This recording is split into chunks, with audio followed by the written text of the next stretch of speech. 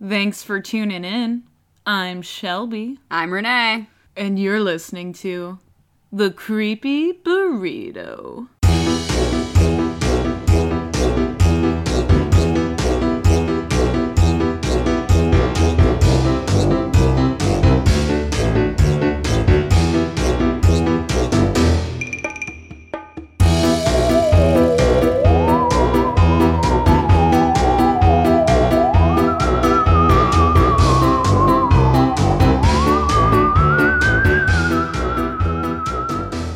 Welcome back, you beefy burriti, to our very first Creepisode. Hell yeah! Written by you, for you, to you.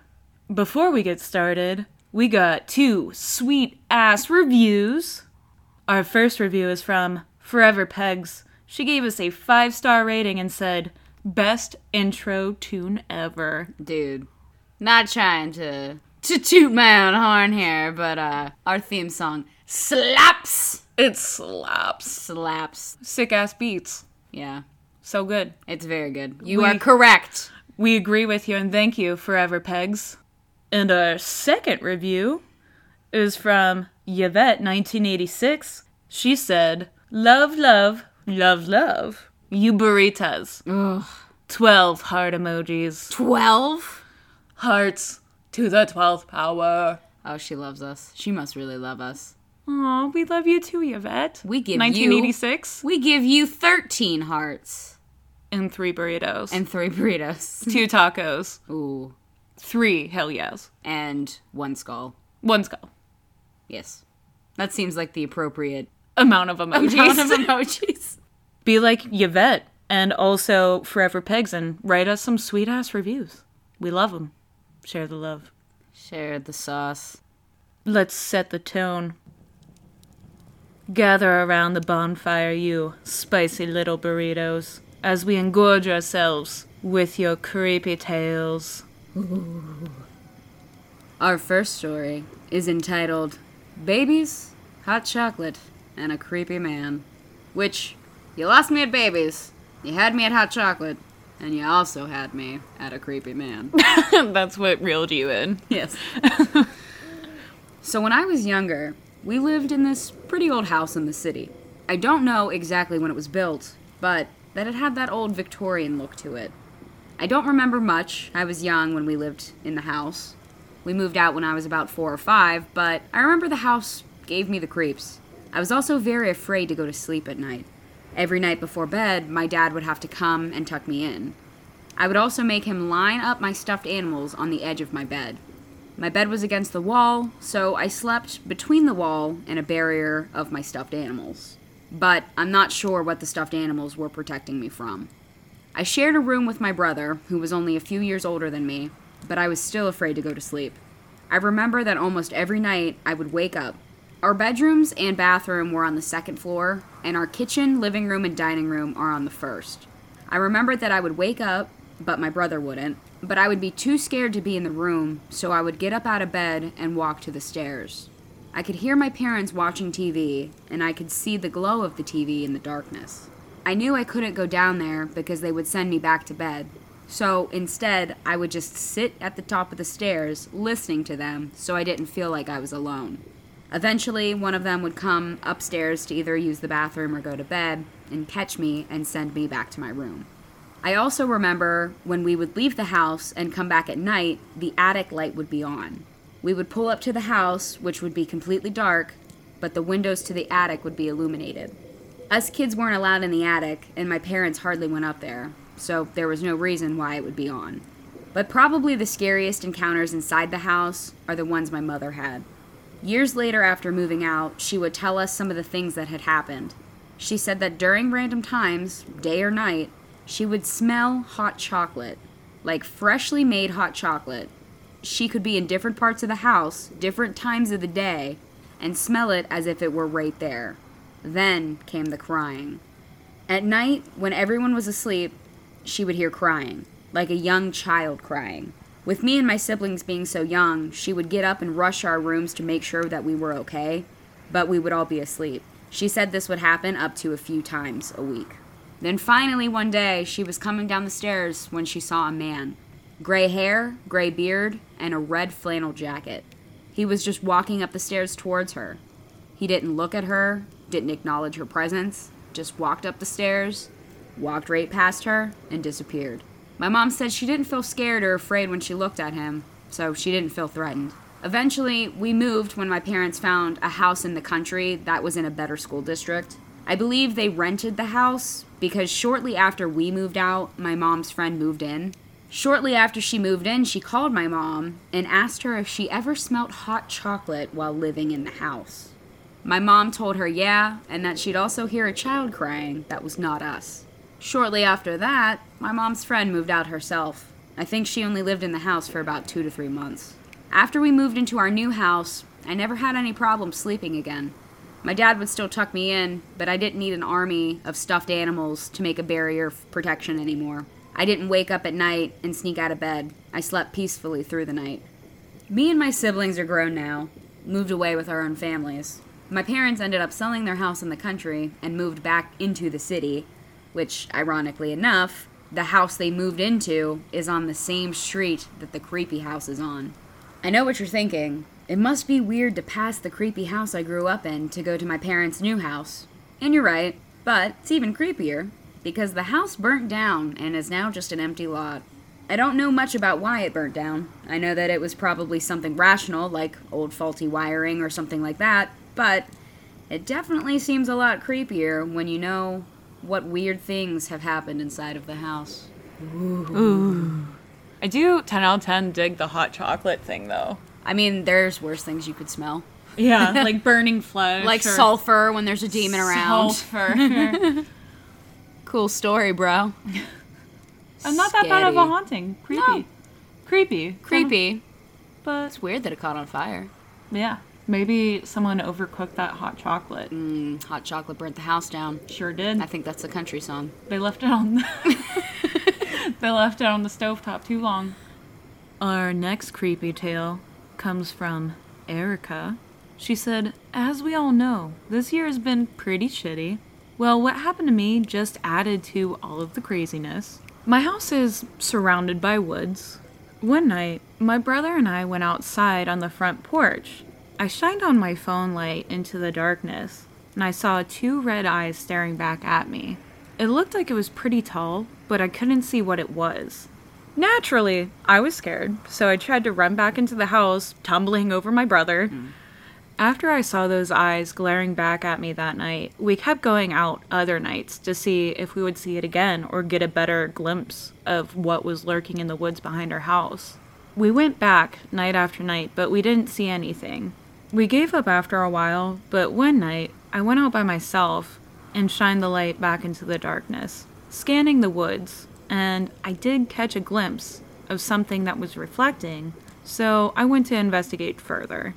I watched someone or something kneel down to try and hide behind the weeds to get out of the light. Whatever it was wasn't trying to run away, so I yelled at it to get out of here.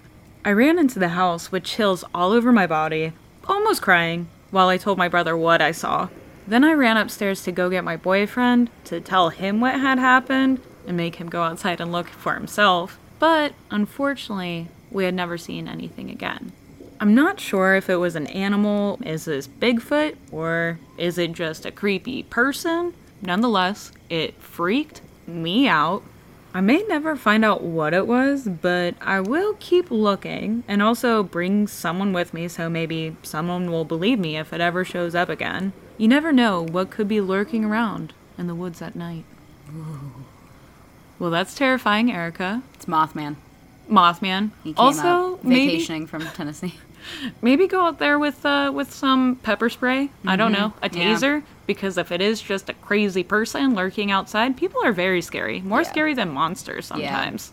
Yeah. Yikes. Be safe. Be safe. The burrito loves you. Be safe. Eat a burrito. Be safe. Load up with burritos. Have you tried feeding it burritos? Leave a burrito in a trap. Catch it. Smart. Yeah. Everyone loves burritos. Even creepy things love burritos. So our next story comes from an anonymous listener who says, One time I was home alone, and I was super depressed and considering ending my life. And I looked up out of my doorway, and there was this large, white figure standing there. And at first, I was fucking terrified. But then, I just felt super calm, like everything was okay. And it just went away after that. It was probably like 5 seconds, but it felt forever. Also, another time, me and my friend went to a cemetery, and we put tarot cards on the roof of the car. But we barely even entered the site before I seen this huge white owl in a tree right above the graves, and it just stared at us. We were so freaked out, we left, and then Googled meanings of white owls, and we found a few different ones, but one of them was death, and I didn't know it at the time, but my uncle actually OD'd that night and died. When I found out, I immediately called my friend and was freaking out like fucking crazy. And the owl never even flew away. It literally just stared at us. I've never seen an owl in real life before, but this fucker was huge and scary. Like, I don't know if I think owls are cute anymore. Also, I don't know if you've ever seen The Fourth Kind. It's about aliens, but that pretty much already ruined owls for me. So this is just the icing on the cake. That is fucking crazy. Dude, I have seen The Fourth Kind, and that is terrifying. It is terrifying. And especially with the big white light too thing. That all goes together with The Fourth Kind. Mm-hmm. Super scary vibes. Yeah. I'm so sorry about your family member, though. Yeah. Yikes. That really sucks, but... I do definitely believe in stuff that has, like, those deeper meanings. I think so, too. I think that... Or, like, signs. I'm definitely a signs person. Same. Not the movie. But not the movie, not like tinfoil hat, like freaking out inside my house. No. But like in regards to, there's different signs in the universe. Agreed. And big white owl staring you down, definitely 10 out of 10. Especially since scared the piss out of me. Every owl that I've seen around here, well, I mean, I guess we don't know where they're at, but every owl that I've seen has always been like a brown owl. And not a big fluffy white owl like you see in Harry Potter, because I always Hedwig. wanted one. Maybe it was just Hedwig coming for you. You're a fucking wizard, anonymous person. You're a wizard, Harry. Our next creepy tale is from Sandy. It was a normal Thursday afternoon. I came home from work, took care of my dogs and my cat. I lived alone at the time, so these tasks were more like taking care of my family. I love my pets as I would children if I had any. Thankfully, I do not, so my home was always neat and clean. I always took the time to meticulously clean every room, and I grew thoroughly to enjoy these seemingly mundane chores. That Thursday afternoon, I had a workout planned at home, so I went up to change into my workout clothes and washed the day for my face and hands. Then I proceeded down to my living room and began my hour-long workout. After this, I make myself some dinner, then go back upstairs to shower. I go into the bathroom, turn on the shower, turn back around to see in the vanity mirror. I stop and stare at the mirror, unable to comprehend what I'm seeing. I'm partly frozen and want to get closer to investigate. As I said, I live alone. My home is meticulously cleaned and maintained. However, there is a very large handprint on my mirror. Much, much larger than my hand. This hand had been wet when it was placed on the mirror. The runoff of the unknown, still unidentified liquid had traveled down the vanity mirror into the wooden frame. Whoever did this wanted to be sure that I saw it and had no doubts that I was not alone. I stood here staring at this print for what seemed like an hour before I slowly moved down toward it and I tried to wipe it from the surface of the mirror. This is when I realized that this was not water. I had to scrub this off repeatedly before the mirror was actually clean. I took a few minutes to regroup and collect my thoughts, and I had cautiously proceeded with my evening. I went to bed at my normal time, somewhat more exhausted following the events of the night. That night, I did have a dream. At least I want to believe it was a dream. I'm convincing myself that it was, but the evidence is pointing otherwise. I sleep with the TV on. I usually fall asleep to MASH. The tone of the show is low, no canned audience laughter, something I really despise. Plus, I really like my peeps at the 4077. It is about 3 a.m. I wake up for some reason, and the soft warm glow of the antics in Korea in the 1950s. Then something else catches my eye. There is someone in the doorway. there is some fucking one standing in the doorway to my bedroom. Oh my god. I occasionally sleep with glasses on, and luckily that night I had them on. My little Persian Jada was, as usual, curled up beside me in her peaceful slumber as I had fallen asleep earlier. Now, however, we are both awake. I was sitting up in the bed, staring at this figure in the doorway. His clothing was ripped, and he looked dirty. Jada saw him too. She was sitting up, staring at the figure as well. Her breathing had changed to more of a puffing, something I had never seen her do before. I felt my courage somewhere deep within, and I said loudly, "What the fuck are you doing here? Hell yeah. Get out." Hell yeah, Sandy. But it stayed there, staring at me. Again, I said, "Get the fuck out." This time, it started to speak to me in a language I did not recognize. Wowza. That's even more terrifying. Yikes. This thing was not human. I could almost see through it as it started to levitate, reaching back to my Catholic upbringing. I realized that my only way to safety to get through this night was asking for help from God.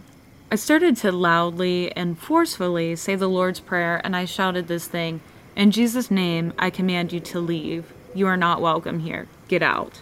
I don't know how long this went on. It seemed like the entire night, but I'm sure that it wasn't. As this thing was starting to leave or dissipate or whatever it did, it knocked down some jewelry I had sitting on the dresser onto the floor. I shouted once more, "Get the hell out." And it was gone. I don't know what time it was, but I was too afraid to get out of the bed right then. I laid there for the rest of the night, holding on to little Jada, and we both drifted off to sleep again. My alarm went off at the normal time to get ready for work. I remembered that dream and kind of chuckled to myself as I got ready to begin my day. I walked across the room to the bathroom and stepped on something. It was the jewelry that I had placed on the dresser the night before. Oh. That just gave me chills. Do not like that. Oh, God. And I hope you never saw it again, Sandy. I sure hope so. That is terrifying. I hope that it got the fuck out forever. Our next story comes from Allie. When I was younger, I'd say about 6, I had an imaginary friend named Max. I don't remember how he appeared to me, or even how I got his name. I remember he wore a sweater with blue jeans, and I only ever saw him when I stayed at my grandma's house. Unlike any sort of imaginary friend that goes everywhere with you, I never saw him anywhere else. I spent a lot of time at my grandmother's growing up while my mom worked. It was definitely my second home. I remember making a place at the dinner table for him. We would look for rocks around the outside of her house or just play indoors. I can remember playing hide and seek together and just sitting alone in the closet. But the weirdest thing about Max is that he never actually spoke to me. And as I grew older, he faded away, but I never forgot him. And just a few short years later, when I was 11, I got a baby brother that my dad and stepmom named Max. Which was crazy to me because I never told anyone my imaginary friend's name. I never thought this story was really worth telling until I casually told some friends, and they were convinced that the whole time Max was actually a ghost at my grandmother's home. I'm still not sure, but I'll leave that up for you to decide. Allie, that's a ghost. Allie, that is a ghost. Imaginary friends, they do go everywhere with you. And I feel like they would say words. That's weird. Yeah. That's weird that the imaginary friend only lived at her grandmother's house. It's the not talking part that terrifies me. Yeah, that's a little weird too. You're just sitting alone in a closet. Not talking. Maybe Max was just a really great listener? He just was a very great listener. Our next creepy tale comes from Corey. He said, "Hi, creepy burritos." Hi, Corey. Hi, Corey. I wanted to tell you a tale of when I worked and lived at a funeral home. Ooh. Working at a funeral home, but also living at one. Corey, you bad bitch. But anyways, I digress. One day, we received a call about the death of a middle-aged gentleman. It was a sudden death, and the family did not take it well. They went in to visit the body, and as I was sitting at the front desk, I suddenly heard a bone-chilling scream. It was the brother of the deceased. Later, that afternoon, I was upstairs in the living room, waiting for the next round of visitation. I drifted to sleep. I had a horrid dream. I suddenly felt a deep cold, and it was in a dark room. A black outline in the shape of a man greeted me in the room, and suddenly I could not breathe. I felt a dark presence surrounding me, and I could feel myself suffocating. I somehow knew that this was the spirit of the deceased, and he was not happy. In my dream, right before I passed out from the lack of oxygen, I yelled no, as loud as I can, and forced whatever will I had. I awoke suddenly, gasping for air, as I looked around the room. I decided to try my luck at talking to the spirit. I stated that I meant him no harm, and that I was trying my best to get his family through this hard time, that it was horrible that he died suddenly, but needed to move on. I thankfully never felt anything else the rest of the week that the body was there. Yikes. Yikes. Big time yikes. I would not want to live in a funeral home. Nope. That's just everyone being stuck. I'm terrified. No thanks. No thanks. You're a braver soul than I am, Corey. Way to go, Corey. Next up, we have a story named Psionic Big-Brained Beaver. Big-brained beaver. Which is the most interesting title I have ever heard to a story. Okay, go ahead, you big-brained beaver.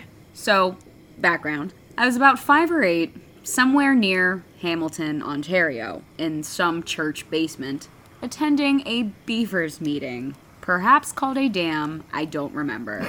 Yes, they're called beavers. Beaver Scouts is the equivalent of Cub Scouts to the US. Attempts at Canadian patriotism come off relatively wonky. A contest was held by the Canadian Broadcast Corporation in an attempt to solidify the Canadian identity and find the country's equivalent to the phrase of as American as apple pie. The winning entry was as Canadian as possible under the circumstances. We're just out here. Anyway, some background on the meetings. At the start of the meetings, the beaver colony sits on the ground in a big circle. I'd estimate there were around 20 to 30 of us petite beeves. Little beavers. One by one, we would crawl to the center, slap the floor with our palms, you know, like a beaver, and yell our name, presumably as a primitive way to satiate the old beaver god's thirst for displays of power, ensuring our civil engineering projects will be protected, or perhaps as a way to keep children interested in roll call and introduce them to ritualistic ceremony. Of the 20 to 30 beavers, I can only remember one. Enter Mackenzie. Mackenzie turns heads. He has a disproportionately large dome piece. I tried Googling what it might have been, but I couldn't find anything that quite fit his unfortunate neck-up rotund visage, or its accompanying behavior. His head wasn't quite Hey Arnold size, but comparable. Less sharper ends of a football. More so the prolate spheroid of a rugby ball. And it wasn't as though he was a fat beaver or anything. His head was just big-boned. Due to this massive melon, Mackenzie would swing his head down to his left shoulder, then back to his right shoulder, then back repeatedly and constantly, with intervals around 1.5 seconds, perpetually grinding his cervicothoracic junction into a fine white bone pepper. For a group of patient beavers, this kid was incredibly distracting. Other than the upstairs mix-up, he was a kind of normal kid, up until this particular meeting. We had all been on some beaver outings to campgrounds, where you learn that air mattresses sucked in the 90s, shitting in a cabin means getting over a fear of spiders, and lots of kids super don't want to be there. I'd had some time around him before. You got over the swaying, although I do remember thinking he looked hilarious while running. Never a straight line. Poor fucking kid. God. So the next section is titled The Beaver Tale. A typical meeting, musty church basement, chairs and tables, pushed or piled to one end of the room, big beavers in their kits waiting for the meeting to start. The overall busy sound of adult chatter, and kids being way too loud about who knows what. The designated time is reached. A beaver leader announces we are to proceed. A circle begins to form. After a few moments of shuffling, a full circumference of dark tan pleather and shining pins takes its place in the void of the basement. On the opposite end of the circle from where I'm sitting, there he is. I remembered not so much noticing the head movement, but the necessary gap between him and his seated neighbors, exposing the dingy off-white tile floor, a break in the line of pleather vests. Silence takes the room. The lead beeve says, "We'll start slapping with you," pointing to a boy beeve about 2 ground seats to my left. I'm not sure why, but roll calls have always made me extremely nervous. Knowing that my turn to slap is coming fast, after just 2 crawls' time, my adrenaline glands start pumping out that sweet viscous tar, making my stomach flutter and heart gear up for action. I crawl to the center, the judging eyes from the encompassment, so pervasive. I raise my arm, slightly shaking, and bring it down to meet the dingy floor. Slap. I say my name. I know it was weaker than I had intended. The adrenaline made my larynx tense up. I crawl in reverse back to my spot. It's over. But my heart still races. I begin to disassociate while the adrenaline is still pumping. I don't hear or see the next beaver approach, the distinct slap from the center of the floor, nor his name. All I can focus on is the most interesting beaver in the room, Mackenzie. His magnificent melon is in full tilt, back and forth, staring at me like a deranged chimera cobra tarsier. While my periphery begins to disappear, I can feel his focus strengthen somehow. As I'm staring back, I start to know truths that only he can know. The pendulous swaying has somehow captured me into a trance, and my brain and his engorged beach ball have now been linked. He begins to crawl to the center, staring at me. It takes far too long. I know something's off. My vision seems to have thrown away my periphery and give me a third-person view on top of my forward sight. He finally breaks eye contact to look at the ground, head still pivoting side to side, despite being dropped down, judging intently where to position his imminent strike and bellow his name proudly. Slap. Time froze. I felt the words quietly creep out of my throat as they simultaneously resounded thunderously through his lungs. Scooby-Doo! My perception returns, with the added tinge of bewilderment from these last few moments. It's quiet. Not a single kid laughs. No adults say anything. After a few more tilts in place, he does an about face on his knees and crawls back to his spot, head moving, back and forth. His swagger akin to Pumbaa during Hakuna Matata. He's not looking at me anymore. My vision is free, and I'm able to survey the scene. Everything is back to normal, objectively. The remaining quadrant of beaver boys make their way through. I hear all of their slaps and names. The rest of the meeting is uneventful. I go home without speaking to him or any other soul about the incident. His next section. Big head, projected thoughts. How did I know he was going to yell the name of the most famous cartoon detective Great Dane in history? Did I imagine it all? Why did no one else care? Was his brain so large due to psychic energy he possessed in his tiny boy beaver frame? Did I will the words to him through some sort of chaotic manifestation? Were there other forces at work here? Does he know why kids love the taste of Cinnamon Toast Crunch? Is his head now proportionate to his body? That's it. That's it. That was very descriptive. That beaver tail slaps. Well, that was a damn good story. Moving on to Jenna's paranormal encounters. Ooh. Her story starts off, when I still lived at my mom's house, but they weren't home. I was home with the dog, and it was late at night. I was just trying to fall asleep with the dog in my bed, and he starts barking at the corner of the room. And I'm like, okay. Then he starts jumping back in the bed like something was approaching him, and still barking and growling. I grabbed him and ran downstairs and sat in the kitchen until my parents got home. The dog would never go in my room again after that incident. Then later, at the same house, we had one of those old box TVs. The picture would stay on and the sound would turn off, and the little red number would go away. It was fairly new, so we had a repair guy come out to the house to fix it. He got spooked by something and then just left. On his way out, he was like, sorry, can't fix it. No charge for the house call. Bye. Oh, wow. Okay. Bye. Just abruptly fucking bounce. Creepy. So we had to unplug it to turn it off. It started working normally years later, and then my radio and fan would also turn on by themselves randomly. Now, in my current house, the door in the basement, even if you lock it, will be open when I go downstairs. But even worse than that, I also started seeing a ghost. When I was in a deep sleep, I saw a man standing right next to our bed with a red flannel shirt on. When I blinked, he was gone. But I didn't feel afraid though, and fell asleep shortly after. Everyone knows that I'm crazy, and I believe that I have a ghost buddy that has just been following me around house to house. What is it with ghosts and their red flannel shirts? They just love them. Red flannel, it's a statement.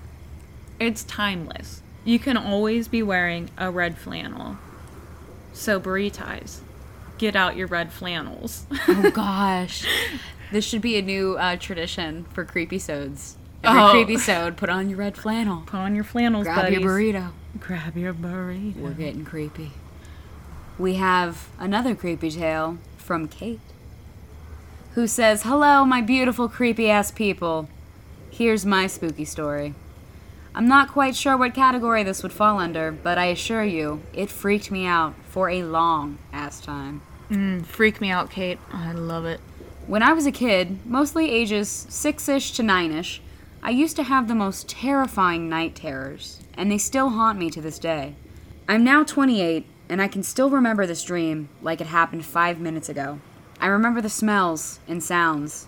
I remember the sweat beating up on my forehead. I remember the panic and the way my heart sounded as if it would burst from my chest. It was not uncommon for me to go missing throughout the night after having one of these dreams. On more than one occasion, my mom would find me the next morning, asleep hiding in our bathtub or under my bed back against the wall as far as I could. Other nights I would scream in my sleep, so bad my parents would come running into my room as if my life depended on it. Now, I have to give some backstory for this to set the scene. I was raised in a very religious family. I went to church every Sunday morning, Sunday night, and Wednesday night. At the time of these night terrors, I was even going to school 5 days a week at this church. I practically lived there. Naturally, the drive to and from my childhood home and this church was nothing new. I knew the route like the back of my hand, even as a little kid. The drive was mostly one road the whole way. Just your typical country road, 2 lanes, 55 miles per hour, lots of twists and turns, surrounded by woods on both sides. This is where it would all take place. One night, I remember saying goodnight to my mom and climbing my badass into my daybed. How 90s of me. It was a normal night. To be honest, looking back at it now, I can't remember anything that stands out. For years, I've tried to rationalize, think of something that maybe I saw that would have given me a nightmare, and every time I come up blank. I went to bed, fell asleep, and when I woke up the next day, a little bit of my childhood would be dead and buried. So here we go. And she goes, I'm going to try to not get freaked out when writing this. It was late on a Wednesday night. The cool fall air was crisp and hazy in the valleys of our drive. We've just finished with church and began to head home. My mom was driving, and I was in the front seat beside her. I remember we talked about school the next day and when my dad would be coming home for the weekend. My dad was a long-distance truck driver and only around on the weekends. The drive was going fine. We headed around the curves as the conversation had faded. I focused on the headlights bouncing off the road and watched the trees fly by with every bend. The road was wet. A few raindrops fell here and there and was just enough to keep the windshield wipers buzzing back and forth. We reached the only straight stretch of the road when off in the distance I saw something. I wasn't sure at first what it was. The night was pitch black, and the only thing you could see that night was the faint outline of what looked like a man ahead of where the headlights reached. I sat up a little straighter, tried to focus my eyes, and squinted for all I was worth. The car got closer, then closer. Then the end of the headlight brightened the figure and came into focus. It was a man, or so I thought. Wearing red flannel. I started to panic and told my mom that there was a man in the road. She told me she didn't see anything and that there wasn't anything in the road. At this point, I began screaming, "There's a man in the road. You're going to hit him." My mom still saw nothing. We were right on top of him, the headlights showing the full figure, and it was not a man. It was something in a full-length black robe, holding a scythe, face hidden, no feet touching the road. It was just hovering, and even though I couldn't see its eyes, I felt it looking directly at me. The car was speeding towards it, and I was crying, screaming, and finally we were right on top of him. I braced for impact as my mom kept driving, like nothing was happening. After a second, when I didn't feel any impact, I looked up confused. I had tears streaming down my face, and I slowly opened my eyes, and there was nothing in front of the car. My mom was calm, and it was as if my hysterical episode had meant nothing. Or did it even happen? I looked at her driving calmly, when out of the corner of my eye, I saw something. Terrified, I turned to the back seat, praying to God it wasn't what my heart thought it could be. He was sitting in the back seat. I continued to have this night terror well over 20 times, and it was exactly the same. As soon as I would turn around to look at him, I would wake up right before he put his hands on me. Then, one day, it all just stopped. I never had another night terror, but to this day, it scares me down to my core. When I got older, I started looking into it to see if it meant anything when I came across a picture of the Grim Reaper, and it's identical to what I saw. It might seem stupid that it took me so long to figure out what it was, but I was never allowed to celebrate Halloween or have anything to do with witchcraft or otherwise creepy shit. There was no way I would have even known what the Grim Reaper was at that age. But he came for me in my dreams. Oh, that is terrifying. Scary. So scary. Was he wearing a red flannel? Under his black robes and scythe. Just a farmer wearing a red flannel. Oh, yeah. He was in just a long black... Carhartt. Carhartt. Yeah, it's the Carhartt Reaper Flex. You know. But reoccurring nightmares that you have as a child are the fucking worst. Yeah. Cannot. Also, it's terrifying when children say that they see things. Mm-hmm. And when they say, like, creepy things like, the man with no face is in my room again. And it's like, the moral of all these we're stories moving and out. children is, I feel like children are closest to that veil that, like, separates. You know what I mean? Does that make sense? I feel like they don't have a predisposition of what They're should so or open-minded. should not see. Yeah. Mm-hmm. Yeah, so children are fucking scary. Yeah, hell yeah. That's it. Our next tale is from Ray. Picture it. It's 2010. I was 15, and it was a school night. What? Sorry, that just reminded me of Golden Girls. Picture it. Sicily. 1912. Okay. Okay. Picture it. 2010. I was 15. It was a school night. Ever since Paranormal Activity shit came out, I had to sleep with the TV on. I just could not sleep in dead silence, in parentheses, which was a good movie. So every time someone shut my TV off in the middle of the night, I would wake up about 15 minutes after and turn it back on to be able to go back to sleep. So my TV got shut off, and 15 minutes later, I woke up to our beagle. His name was Winchester, but I like to call him Wonder Bread. He was halfway into my bed, so I call him up, and he jumps up onto the bed. Everything is normal.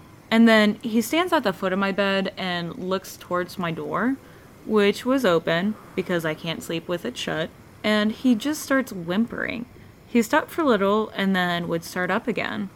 I looked towards my door and I didn't see anything, but I got really freaked out. So I shuffled my feet and nudged him to get him to stop. And then when he stopped, he would just 2 minutes later start doing it again. So I grabbed my blanket, put it over my head, and did a full sprint into my parents' room across the hall and hurried up and jumped into bed with my mom. By this point in the night, my youngest sister was sleeping in my mom's bed too. So if you're looking at it from the foot of the bed, my mom is on the right side, on the edge, and my sister is in the middle. I'm off on the left side on the edge. My mom always had her TV on when she slept too. So I was watching TV for a little bit when I hear a gasp for breath in my ear. So I threw my covers over my head, curled up in a ball, and fell asleep like that until the next morning. And that was that. Nothing ever happened like that ever again. That's creepy. Do they need an inhaler? Are they asthmatic? Is it allergy season? Back in 2010, I'm picturing it. Our next creepy story is titled Friend, Foe, Family, a Demon. Take your pick. Hello, fellow burrito family. Big fan, and I absolutely love the podcast and both of your energies. I can't get enough of you two. Aww. Thanks.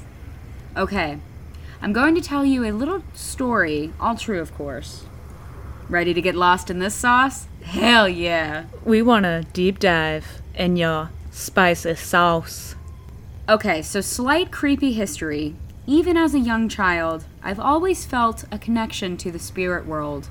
But what kid hasn't had at least a connection, right?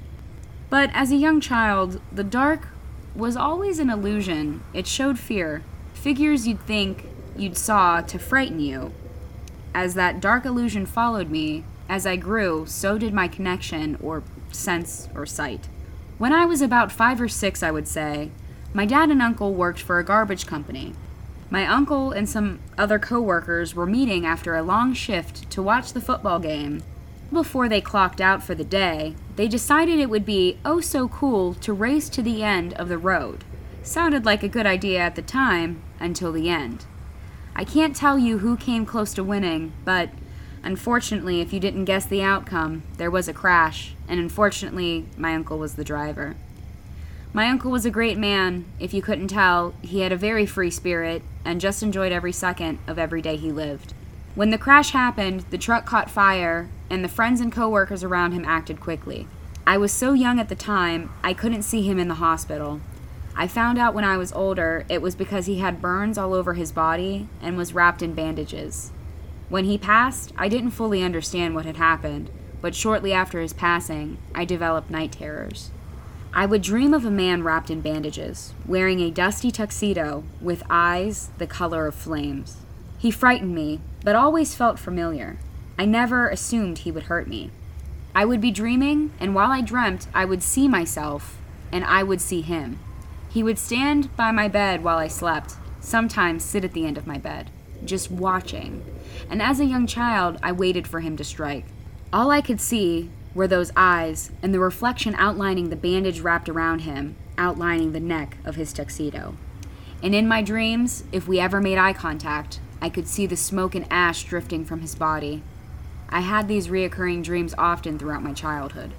When I was a teenager and old enough to understand what actually happened, all I could think about were those eyes of flames and the man wrapped in bandages who had visited me in my dreams. It then occurred to me that this man that had visited me had to be my uncle, and he was protecting me from the dark illusion that terrified me in the night. I assumed I imagined him the way that I did in my dreams because I knew there was a crash and a fire and that we went to the funeral and it was for him. He had the eyes of fire from like a reflection you would get from a campfire, the bandages because every person, regardless of what age, knows what happens when you get burned, and the tuxedo because we were at the funeral. Learning this through my life, I definitely feel more of a connection to the spirit world, and I know that it was my uncle or a possession of him. Whether he was protecting me from the dark or bringing me in closer, I have yet to figure out. I still see those eyes of fire in my dreams to this day. So that is my creepy tale. I take it as a guardian angel, or a figure of the night bringing me closer into the unknown of what darkness can truly show you. An illusion or unknown reality. Take your pick. I hope you enjoyed my creepy story. Feel free to cut this short, because I know I dragged on. I love and respect both of you, beautiful angels, and appreciate what you do for this creepy community.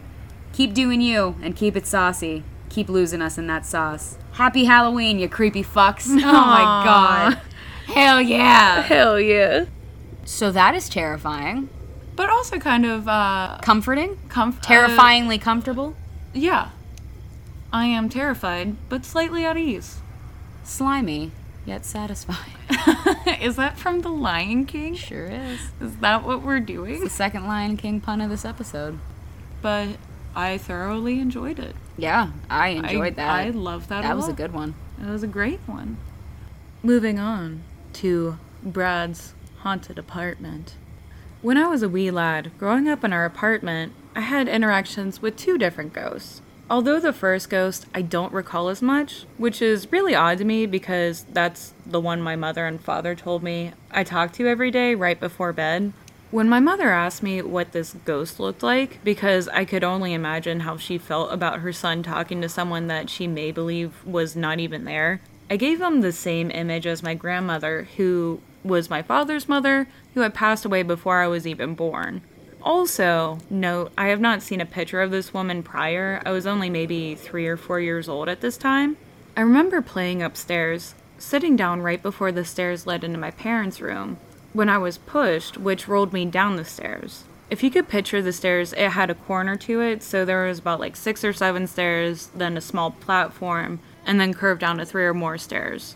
I went down back first, but managed to grab the support beam that connected to the top railing, which I wasn't even tall enough to grab at the time. And I was screaming for my dad because I could see him watching golf on TV, and he said he would be right there. He didn't take his eyes off the screen, and didn't see me almost completely upside down at the time, or I'm sure he would have made a better effort to come and get me. My mother was in the shower and just turned off the water when she heard me screaming. My dad finally looked over and started getting up when the ghost I described as my grandmother grabbed my shoulder and brought me back to the top step. I was alright, then had my conversation, which was probably gibberish to my parents, but my father was in disbelief that in a matter of a second I managed to get myself from the 4th step completely turned upside down to the very top near the bedroom that I was playing by. And this has been going on for years now, and looking back, I'm sure that my parents were getting pretty worried about my mental health, talking to someone that they couldn't see or hear. I would tell my dad that this entity would always say that she misses him or that she's proud of him. My friend would always talk to me before bed, and when I woke up during the night, she would be there still. Our apartment was connected to another apartment, and there was another kid that lived there by the name of Chris, and we would hang out pretty much every day. One time, Chris knocked at the door as I was talking to this woman, and she looked over her shoulder and said, "Chris is here, go have fun." That same night, around 4 or 5, right after dinner, my mom gave me a haircut and told me to go into the bathroom to take a look at it. I ran into the bathroom, which could be mistaken as a closet near the living room downstairs. When I looked into the mirror, I didn't see myself. What I saw was the most horrifying thing I've ever seen, even to this day. And I remember like it happened yesterday, because it literally scared the hell out of me.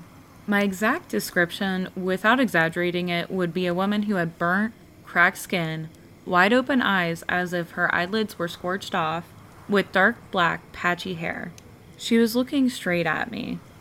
I was not in the mirror, but she was staring down at me with the most evil looking smile. A smile where her top lip was completely straight, but her bottom lip came down and sucked in. I immediately started screaming in fear.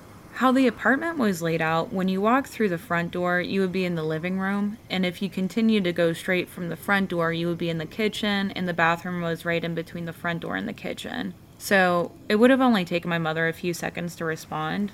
This is when the bathroom door that I just barely had cracked flung open so hard that the doorknob punched a hole right into the bathroom wall. And this woman that I talked to every day came running in with so much force that she had completely taken this evil thing out of the mirror, and I could finally see myself. My mother heard the door slam open, and she seemed pretty ticked off that there was a hole in the wall, but she knew deep down inside that I didn't have the strength to be able to cause that much damage. But since I was the only person in the room at the time, it's only logical to blame me. It was a few weeks after that incident when my dad accepted a new job and decided to relocate, and we would actually have our own house and not an apartment anymore. I haven't seen this woman since the bathroom incident, and I was extremely upset thinking that I lost my friend who had kept me safe for years. I didn't want to leave the apartment. I didn't want to leave her behind. I didn't want to leave Chris behind, but they sat me in the car and we took off. I looked back at the apartment from the white minivan as we were pulling away. Looking into the open window, it was just empty. No goodbye wave, or typical Hollywood movie, ghost just standing there all creepy-like. Once we got settled into the new home, about a week later, my mother told me I started speaking to this woman again, but only for 2 nights. The second night, my mother heard me saying, "Goodbye, and I love you." The next morning, my mother asked me, as she was making breakfast, if the woman came back to visit us in our new house, as if she was playing along with my imaginary friend. She said she heard me talking to her last night and heard me say goodbye.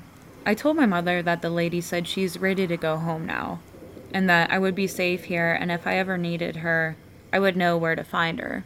And that was it. Never again have I seen this woman, and I can only think when she said, "You ever need me, you know where to find me," she would be resting in that haunted apartment. My dad's mother had no reason to reside at the apartment since she wasn't around to ever see it. So if it was her, I don't know why she would go there, but I'm 29 now and I haven't returned, so maybe I should one day.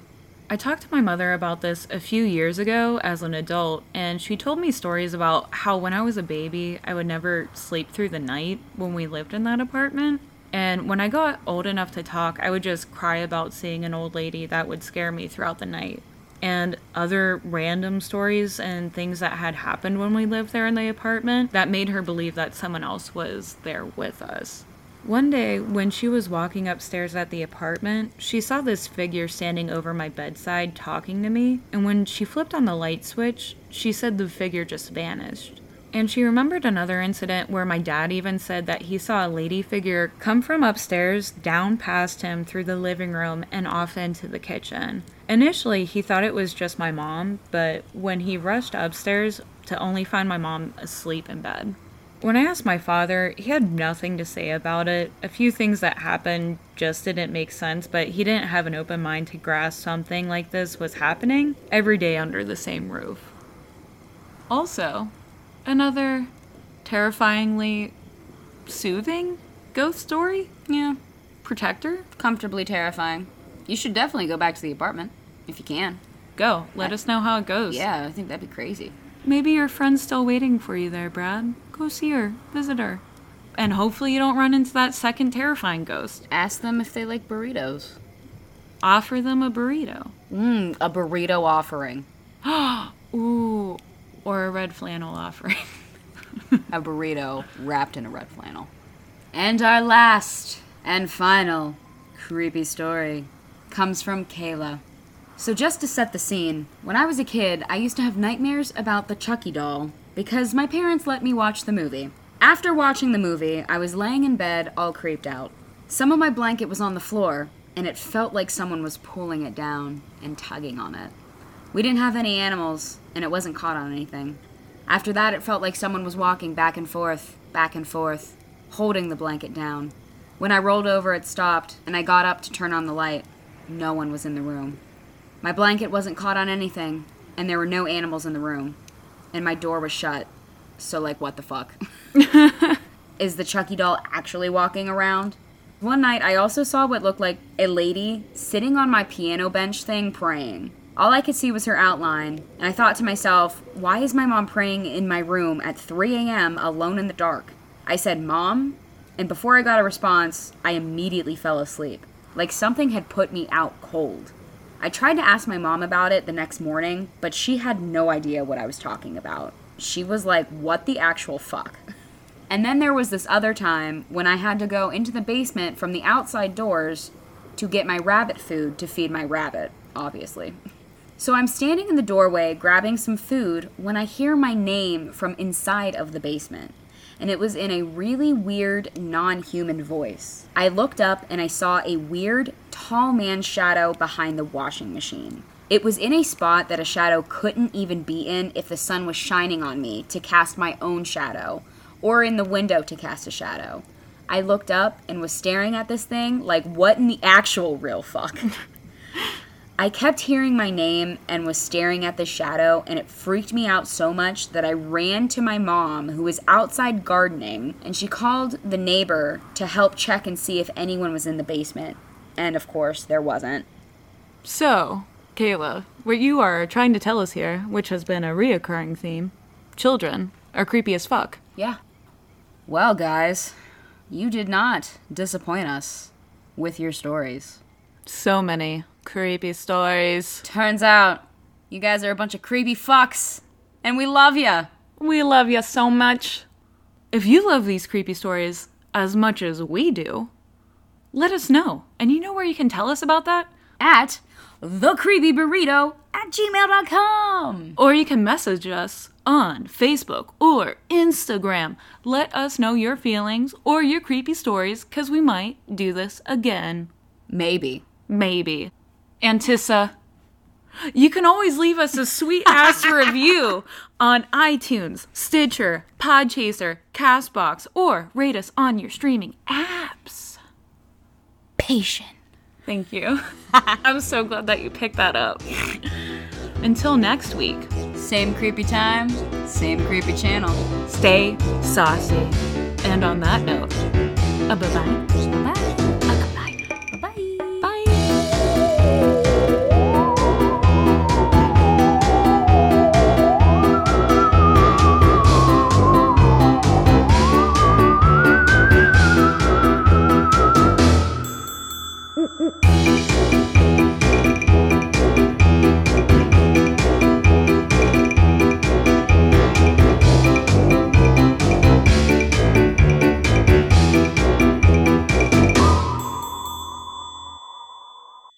The tone. Shit to shown. We're gonna be trash. Yikes. Oh, yikes. Oh, yikes.